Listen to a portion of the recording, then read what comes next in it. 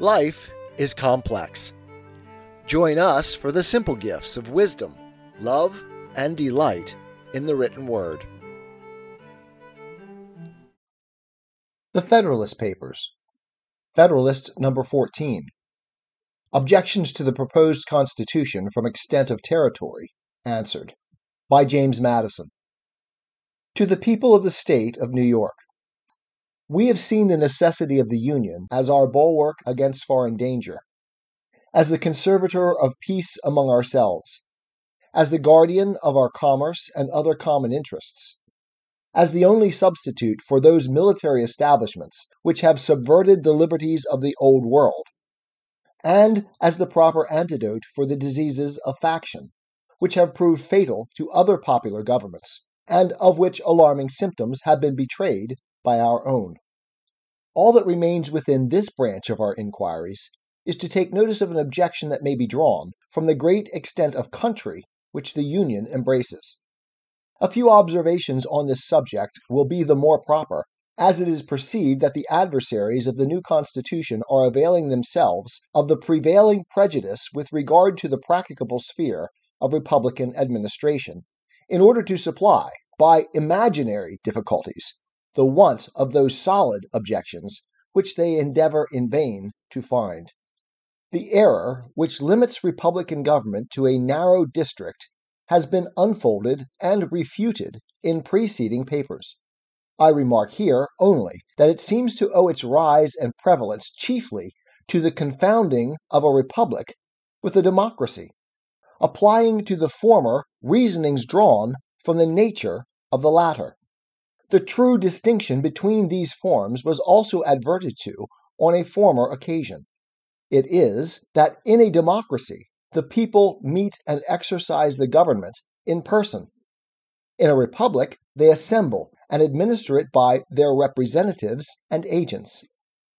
A democracy, consequently, will be confined to a small spot. A republic may be extended over a large region.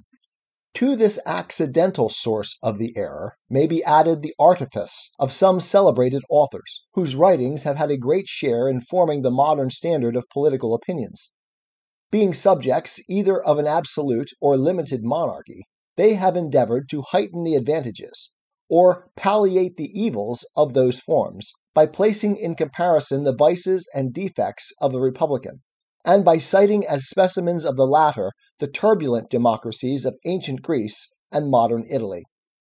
Under the confusion of names, it has been an easy task to transfer to a republic observations applicable to a democracy only, and among others, the observation that it can never be established but among a small number of people, living within a small compass of territory. Such a fallacy may have been the less perceived, as most of the popular governments of antiquity were of the democratic species, and even in modern Europe, to which we owe the great principle of representation, no example is seen of a government wholly popular, and founded at the same time wholly on that principle. If Europe has the merit of discovering this great mechanical power in government, by the simple agency of which the will of the largest political body may be concentred, and its force directed to any object which the public good requires, America can claim the merit of making the discovery the basis of unmixed and extensive republics. It is only to be lamented that any of her citizens should wish to deprive her of the additional merit of displaying its full efficacy in the establishment of the comprehensive system now under her consideration. As the natural limit of a democracy is that distance from the central point, which will just permit the most remote citizens to assemble as often as their public functions demand, and will include no greater number than can join in those functions, so the natural limit of a republic is that distance from the center, which will barely allow the representatives to meet as often as may be necessary for the administration of public affairs. Can it be said that the limits of the United States exceed this distance?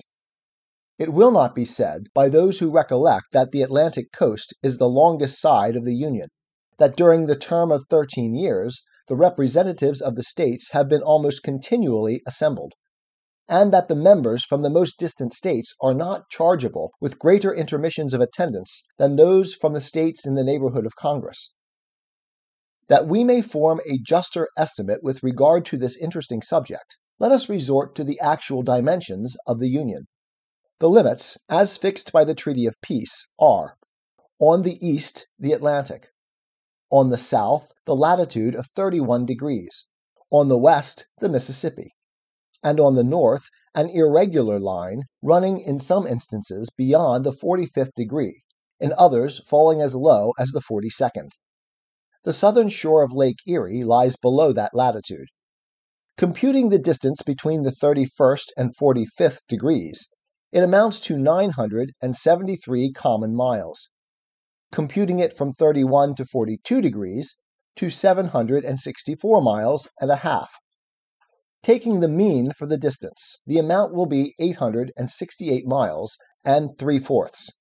The mean distance from the Atlantic to the Mississippi does not probably exceed 750 miles. On a comparison of this extent with that of several countries in Europe, the practicability of rendering our system commensurate to it appears to be demonstrable. It is not a great deal larger than Germany, where a diet representing the whole empire is continually assembled, or than Poland before the late dismemberment, where another national diet was the depositary of the supreme power. Passing by France and Spain, we find that in Great Britain, inferior as it may be in size, the representatives of the northern extremity of the island have as far to travel to the National Council as will be required of those of the most remote parts of the Union. Favorable as this view of the subject may be, some observations remain which will place it in a light still more satisfactory. In the first place, it is to be remembered that the general government is not to be charged with the whole power of making and administering laws. Its jurisdiction is limited to certain enumerated objects, which concern all the members of the Republic, but which are not to be attained by the separate provisions of any. The subordinate governments, which can extend their care to all those other subjects which can be separately provided for, will retain their due authority and activity. Were it proposed by the plan of the convention to abolish the governments of the particular states, its adversaries would have some ground for their objection, though it would not be difficult to show that if they were abolished, the general government would be compelled, by the principle of self-preservation, to reinstate them in their proper jurisdiction.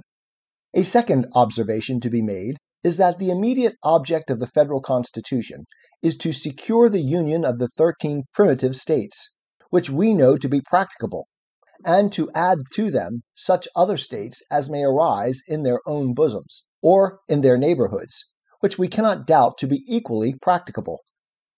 The arrangements that may be necessary for those angles and fractions of our territory which lie on our northwestern frontier must be left to those whom further discoveries and experience will render more equal to the task.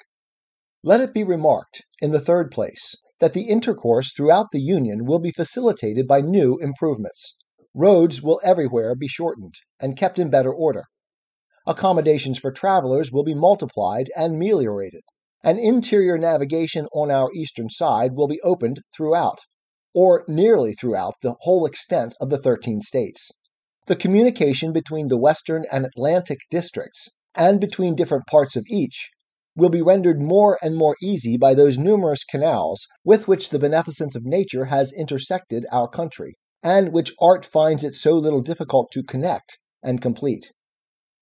A fourth and still important consideration is, that as almost every state will, on one side or the other, be a frontier, and will thus find, in regard to its safety, an inducement to make some sacrifices for the sake of the general protection, so the states which lie at the greatest distance from the heart of the Union, and which, of course, may partake least of the ordinary circulation of its benefits, will be at the same time immediately contiguous to foreign nations, and will consequently stand, on particular occasions, in greatest need of its strength and resources. It may be inconvenient for Georgia, or the states forming our western or northeastern borders, to send their representatives to the seat of government, but they would find it more so to struggle alone against an invading enemy, or even to support alone the whole expense of those precautions which may be dictated by the neighborhood of continual danger. If they should derive less benefit, therefore, from the Union in some respects than the less distant states, they will derive greater benefit from it in other respects, and thus the proper equilibrium will be maintained throughout. I submit to you, my fellow citizens, these considerations, in full confidence that the good sense which has so often marked your decisions will allow them their due weight and effect, and that you will never suffer difficulties, however formidable in appearance, or however fashionable the error on which they may be founded, to drive you into the gloomy and perilous scene into which the advocates for disunion would conduct you. Hearken not to the unnatural voice which tells you that the people of America, knit together as they are by so many cords of affection, can no longer live together as members of the same family, can no longer continue the mutual guardians of their mutual happiness, can no longer be fellow citizens of one great, respectable, and flourishing empire. Hearken not to the voice which petulantly tells you that the form of government recommended for your adoption is a novelty in the political world, that it has never yet had a place in the theories of the wildest projectors, that it rashly attempts what it is impossible to accomplish. No, my countrymen, shut your ears against this unhallowed language. Shut your hearts against the poison which it conveys. The kindred blood which flows in the veins of American citizens, the mingled blood which they have shed in defense of their sacred rights, consecrate their union, and excite horror at the idea of their becoming aliens, rivals, enemies. And if novelties are to be shunned, believe me, the most alarming of all novelties, the most wild of all projects, the most rash of all attempts, is that of rendering us in pieces, in order to preserve our liberties and promote our happiness. But why is the experiment of an extended republic to be rejected, merely because it may comprise what is new? Is it not the glory of the people of America that whilst they have paid a decent regard to the opinions of former times and other nations, they have not suffered a blind veneration for antiquity, for custom, or for names to overrule the suggestions of their own good sense, the knowledge of their own situation, and the lessons of their own experience? To this manly spirit, posterity will be indebted for the possession, and the world for the example, of the numerous innovations displayed on the American theater in favor of private rights and public happiness. Had no important step been taken by the leaders of the Revolution for which a precedent could not be discovered, no government established of which an exact model did not present itself, the people of the United States might, at this moment, have been numbered among the melancholy victims of misguided counsels, must at best have been laboring under the weight of some of those forms which have crushed the liberties of the rest of mankind. Happily for America, happily, we trust, for the whole human race, they pursued a new and more noble course. They accomplished a revolution which has no parallel in the annals of human society. They reared the fabrics of governments which have no model on the face of the globe.